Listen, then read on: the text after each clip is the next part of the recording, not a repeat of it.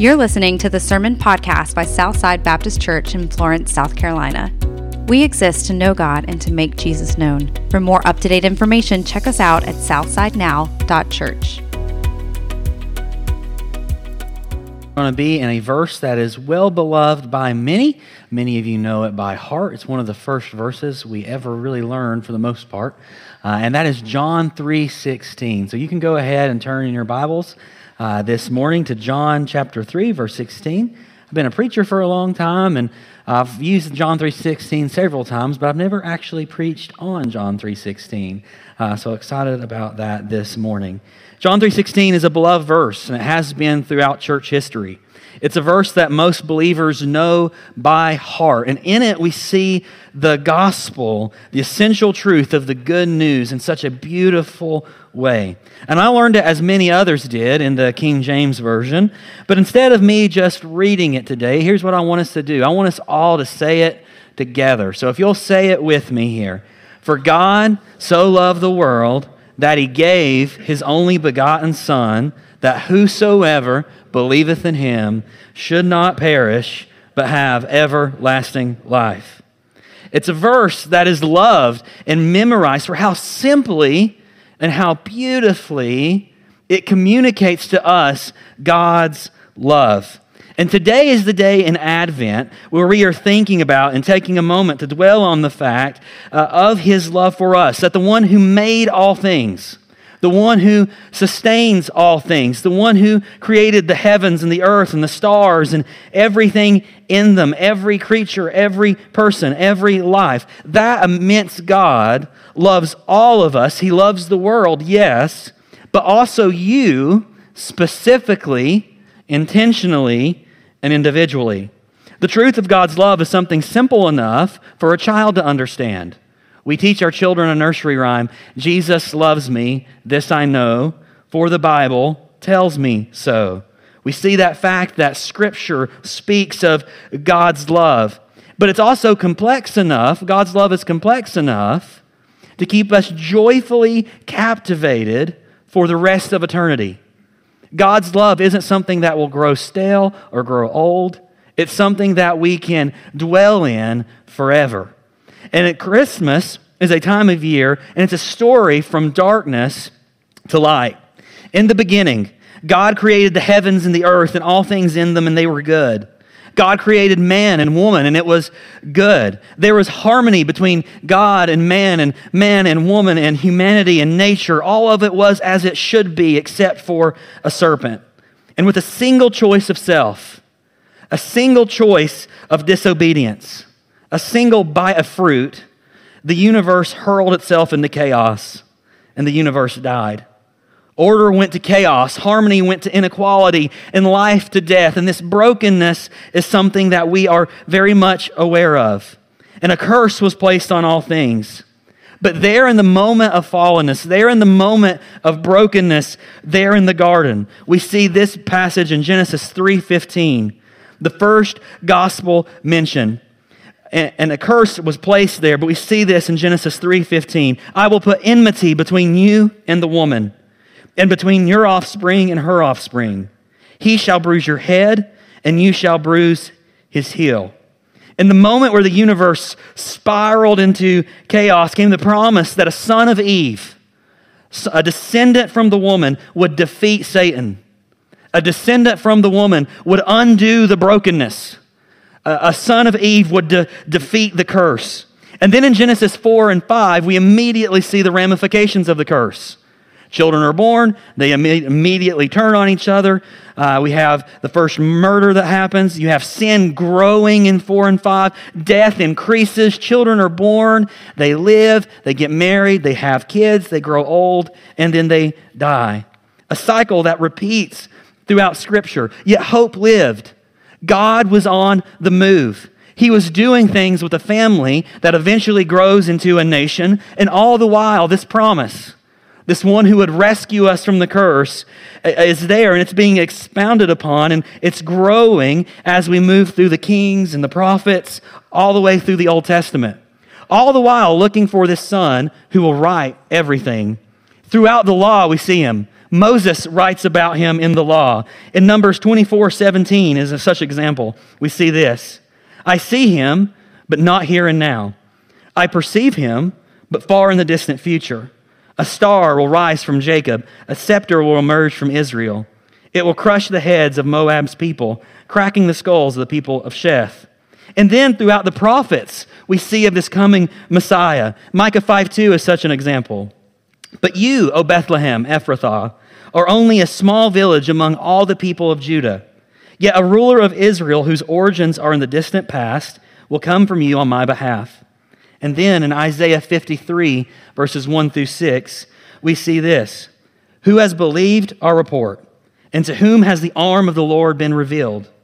For he grew up before him like a tender shoot, and like a root out of dry ground. He had no stately form or majesty that we would look at him, nor an appearance that we would take pleasure in him. He was despised and abandoned by men, a man of great pain and familiar with sickness, and like one from whom people hide their faces. He was despised, and we had no regard for him. However, it was our sicknesses that he himself bore, and our pains that he carried. Yet we ourselves assumed that he had been afflicted, struck down by God, and humiliated. But he was pierced for our offenses. He was crushed for our wrongdoings. The punishment for our well-being was laid upon him, and by his wounds we are healed. All of us, like sheep, have gone astray. Each of us have turned to his own way. But the Lord has caused the wrongdoing of us all to fall on him. And then verses 10 and 11. But the Lord desired to crush him, causing him grief. If he renders himself as a guilt offering, he will see his offspring. He will prolong his days. And the good pleasure of the Lord will prosper in his hand. As a result of the anguish of his soul, he will see it and be satisfied. By his knowledge, the righteous one, my servant, will justify the many, for he will bear their wrongdoings. And throughout the Old Testament, throughout Scripture, in the midst of everything, in the story that is taking place, God is moving and God is doing, and all leading to this moment, this long-awaited for moment where the Messiah would appear, where he would finally be here. And then it happened. Christmas morning. The long-awaited Son of God was at hand. The one whom we had been waiting for since the garden, since exile, since all of the Old Testament. The one who would save us, who would defeat the enemy, who would restore the universe to how it should be, was born in a manger on a cold, silent night. All because God so loved. Let's pray. Lord, this morning as we dive into your word, Lord, I pray that you would teach us. I pray, Lord, that you would just be with us right now. Lord, that your peace would be present, that your joy would be present, that we would find comfort and counsel in your scriptures, Lord. And Lord, this morning I pray that you would just speak to each person here, that you would move in their lives, and that you would draw them and continue to draw them to yourself. Lord, we love you and we thank you for what you're doing here at Southside, and we thank you for what you're doing here this morning. Lord, be with us in this service. Be glorified in all we do. In Christ's name, amen. The first thing I want us to see is for God so loved that he gave. God's love led to God giving. God gave the gift of his Son. God didn't give a lesser gift. God didn't give something small to us. God gave the most important, the most valuable gift that he could give, that being Jesus. Christmas is a time of year where we always think about presents, and we think about all the different things we have to be excited for. We think about bows and wrapping paper and presents under trees, sending cards to each other. And maybe that's buying a whole lot of gift cards, right? Depending on what's going on with your family. Different things like that. And this is a time of year where we keep our delivery people, we keep our mailmen, we keep them busy, right? So we appreciate all of our delivery drivers out there keeping everything going. But I know we make it busy for them. It's a fun time of year. We have that tradition of giving gifts, and I think part of that tradition of giving gifts is for the reason that God gave. Because God gave, we in some ways want to reflect that. And I remember a year where I received one of the presents that I was super excited for, especially at the time. It stands out to me at this moment anyway. It was a surprise from my dad, and I think he knows this, but I got like really excited about it. And so I knew where he hid things, as probably most of the kids do in the room. Students, y'all know where like your parents hide stuff at. And so I knew where he was hiding it at. And so I peeked at it beforehand, and I saw that I was getting a full drum set for Christmas. And I was thrilled. I was super excited. I think he knows that. If not, surprise. But I knew about it beforehand, and that led to even more excitement because I knew what was coming. It was something that I was wanting, and it was at hand. And in the same way, God gave us a gift that we were expecting. God gave us a gift that he had promised. And it was finally at hand, but it was so much more awesome than just a drum set or any other gift. It was Jesus. God gave the gift of his son. See, God so loved us that he pursued us. While we were far from him, while we were broken, while we were yet his enemies, God pursued us. He gave us a priceless gift that changes everything. Dietrich Bonhoeffer says this in The Cost of Discipleship. It's only because he became like us that we can become like him. As we apply this morning, God loves you individually and specifically. Here's the thing, God's love is for all of us. God loves us all, but that doesn't stop his love for you being unique and specific and individual. God gave Jesus for the world, yes, but God gave Jesus for you. It was a specific gift for you. He was. Secondly, we give because he gave.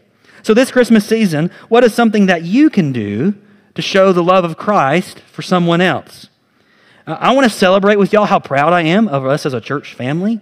You are a giving church. I am so proud of you all and how we have gave in these last two love offerings. I'm not going to say the totals for those, but we have had a wonderful turnout and just participation in those love offerings. And to me, that shows the heart of the church, that we care about people, that we love people. And so I'm just immensely proud of you, church family, and how we have given both in these last two love offerings. You all have just been a tremendous blessing, and I want you all to hear that this morning. So maybe it's giving in that way, but maybe it's giving a gift, even husband and wife. Maybe that's a gift of forgiveness. Maybe that's a gift of, just doing something to show your love and appreciation for the other person this holiday season, this Christmas. Maybe that's doing something that you know that your spouse, and that communicates to your spouse that you love them. Maybe that's a coworker or a friend, and maybe you show love by sharing the gospel. Maybe you know they're going through a tough season. Maybe you know they don't know Jesus. And so sharing love is sharing Jesus with that person. But how can you give in such a way, how can you do something in such a way this Christmas that Jesus is evident in what you are doing? Maybe that's helping someone who needs help. Maybe that's being long-suffering with one of those crazy aunts or uncles or cousins around the Christmas table. Thirdly, here we see an application though. God gave his best for you. God gave his best for you. And what that means this morning is that you matter. You're important. Maybe this is a season where you feel overlooked, you feel neglected, or maybe you just feel heavy. There's a lot of stuff happening even this morning, but there's stuff happening in your life individually, whether it's medical or financial or worries of the future or something else. Jesus is your reminder this Christmas that you matter. God loves you and he gave Christ for you. So you can rest assured that you have worth and that you've not been forgotten. Secondly then, we see that God loved the whosoever. God loves the whosoever. God loved the world, his creation, everything that he made, but God loves the whosoever. In John 3:14 through 15, so immediately before where we're at in John 3:16, we see a story from the Old Testament. This is a reference in the Old Testament here to a moment where there was sin in the camp, and there was destruction that had come into the camp, and God had provided a way for them to have salvation. And so Jesus references that moment here in 3:14 through 15. And as Moses lifted up the bronze snake on a pole in the wilderness, so the Son of Man must be lifted up, so that everyone who believes in him will have eternal life. In this passage in Numbers, death had come into the camp, but God gave a way for the people to be saved from that moment by looking to this image that was lifted up. Those who looked on it and had faith in the Lord would live. And Jesus then uses this to describe himself and his death on the cross. Those who believe will be saved. Jesus lifted up on the cross is for you this morning. And so for each one of us, it's a reminder to look to Christ and live. Look to Jesus and live. Hebrews 7:25 says this, "Consequently, he is able to save to the uttermost those who draw near to God through him, since he always lives to make intercession for them." Uttermost here, I believe, means two key things. First off, it means completely, to save fully. Jesus doesn't just save you partially. This is one of the many reasons I believe in the security of the believer. When Jesus actually saves you, he doesn't just save part of you, he saves you. It's done. He is doing it. In Philippians 1-6, we see this. "And I am certain that God, who began the good work within you, will continue his work until it is finally finished on the day when Christ Jesus returns." Those he saves completely, every part, to the uttermost of you, all the brokenness inside, whether that be mental, spiritual, emotional, and even physical. Salvation we know in the sense of being made right with God and forgiven now, and the idea of justification. We know we're in this process of sanctification, growing to be more like Christ. We have the ultimate promise then of glorification and resurrection, where we will be like him, where salvation will be complete. We will have a new body.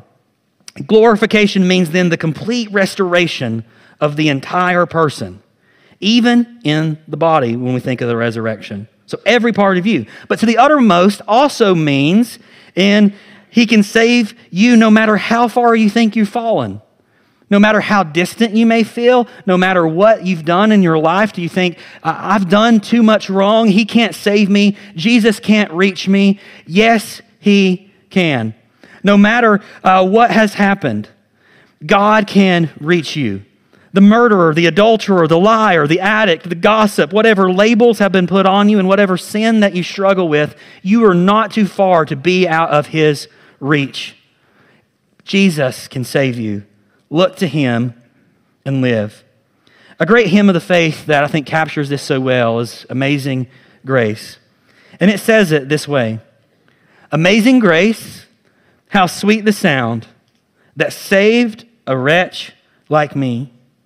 I once was lost, but now I'm found, was blind, but now I see. 'Twas grace that taught my heart to fear, and grace my fears relieved. How precious did that grace appear the hour I first believed." As we apply this morning, his grace is amazing for so many different reasons. First off, we don't deserve it.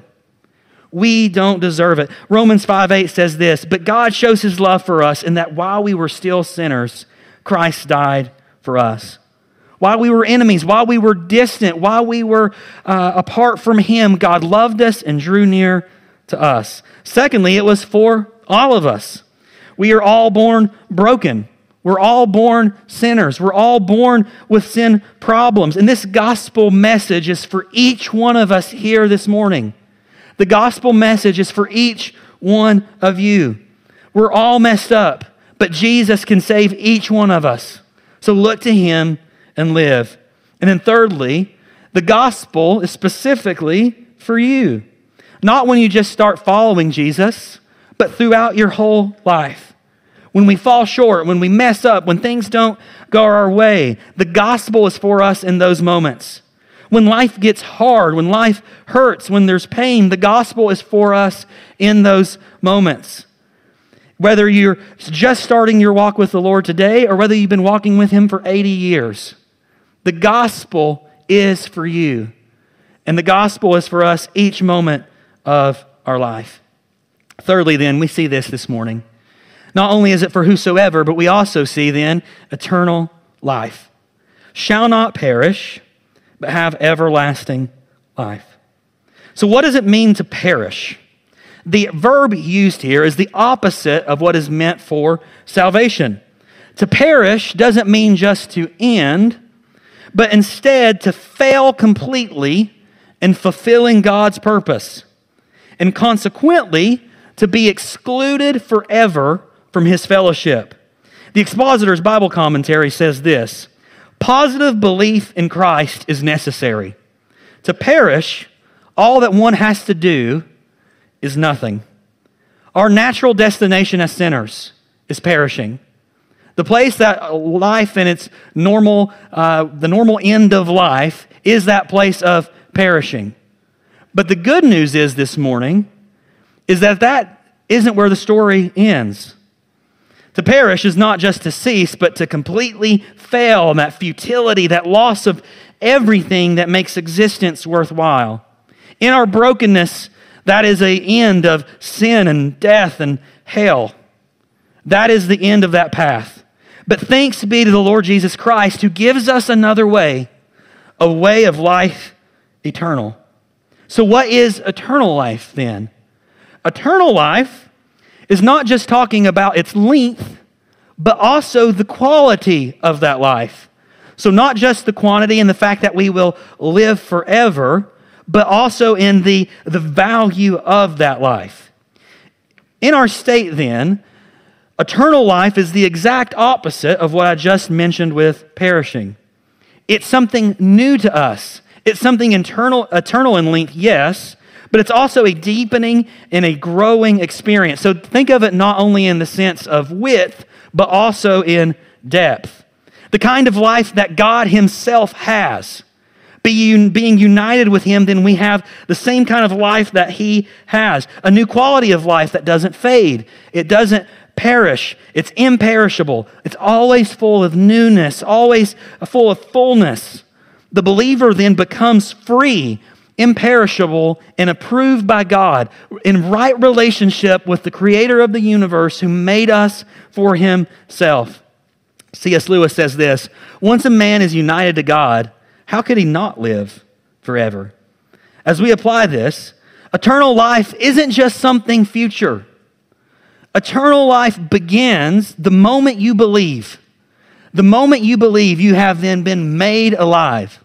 And being made alive, we share then in that newness of life. So as soon as faith is applied, you became new. It's not just a future hope, but a present reality. We get to experience even now in many different ways as we draw closer to Christ and as we conform to be more like Him. We get to experience things in life like His abiding peace. The fact that He is with us. Joy that surpasses understanding in moments where things are heavy, in moments when things feel dark, that there is a joy that endures and continues. We experience His mercy and grace and His endless love.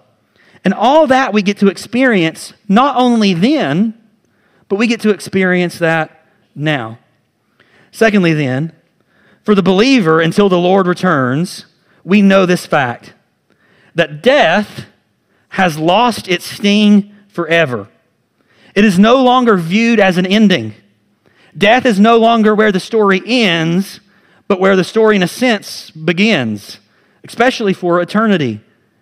That sting of death has been removed as a result of what Christ has done. Instead, it's viewed as a doorway, the start of something new. And should the Lord tarry, when the Lord returns, we know we will be with Him, but should the Lord tarry, this is something we will all experience. We will all face that reality of having to face death. But for us, for the believer, we know that to be absent of the body is to be present with the Lord. That we will be with Him where He is. And that's part of our hope. That's our hope this morning as we think about the nearness of death, but that's also our hope as believers, that everything that we've longed for and hoped for in the gospel and in Christ, that we will see that. We will behold him face to face, and there will be no more tears. All of that will be done away with. So this morning, remember, the sting of death has been removed because of Jesus. Thirdly, with God's life now in you, what is he wanting to do in your life? In this moment, is there something that God is wanting to grow in you? Some way that he is preparing you for heaven? Some way that he is preparing you to be more like him? Some way that he is chiseling you and shaping you for eternity? Is there some virtue in your life that he is growing? Or is there some vice in your life he is removing? As the Lord works in your story and works in your life, trust him. Believe in him as he shapes you. And remember that God loves you. From beginning to end, from Genesis all the way through the Old Testament, into the Gospels, all the way through the New Testament and the Revelation, from beginning to end, God has proven and displayed his love. And his love is clearly evident, clearly displayed in Jesus Christ. Just as we celebrate the first Advent this morning, we eagerly await the second, that Jesus is coming again. And as we are reminded of his first arrival, we look forward to the day where we will be forever, eternally with the one who loved and loves us. Revelation 22, 1-5 says this: "Then the angel showed me the river of the water of life, as clear as crystal, flowing from the throne of God and of the Lamb, down the middle of the great street of the city. On each side of the river stood the tree of life, bearing 12 crops of fruit, yielding its fruit every month. And the leaves of the tree are for the healing of the nations. No longer will there be any curse. The throne of God and of the Lamb will be in the city, and his servants will serve him. They will see his face, and his name will be on their foreheads. There will be no more night. They will not need the light of a lamp or the light of the sun, for the Lord God will give them light, and they will reign forever and ever." This morning, as you're here, how is the Lord wanting you to respond today? Later in the same chapter in Revelation, we see where the bride and the Spirit say, "Come. Come and drink from the water of life. Come and taste and see that the Lord is good." And today, as we are here, as we think about Christmas, but as we also think about the brevity of life, the invitation for you this morning is to look to Jesus and live. He is the one who changes everything. He is the one who makes us new and who gives us a future and gives us hope. And he is where we will be with him one day. One day we will be with him, and we will be with those we've loved who have went on. So this morning, how would the Lord have you to respond to this message? Maybe God's led your story here to this very moment to see the course and the direction of your life change, to see your story change. Maybe it's a difficult season that you're walking through this season, and God would have you to trust him. God is faithful. Maybe he's calling you to have bravery and to rely on him in the situations you face. Many of you are facing difficult moments this morning, whether it's family or medical, financial, so many different things. And my prayer is that you would trust him as he's working in your story. Today, the altar will be open, and I pray that you would respond. You can respond where you are. We're going to have Amazing Grace play in just a moment, but I'll be here to talk with anybody who needs to talk. If you just want to come pray, either for something that the Lord's moving in your life, or you would just like to pray for Renee and the family, I'll be up here for whatever you need. I'll ask Barry to come join me as well, and we'll both be available to speak. So at this time, let me pray for us, and then we'll have Amazing Grace.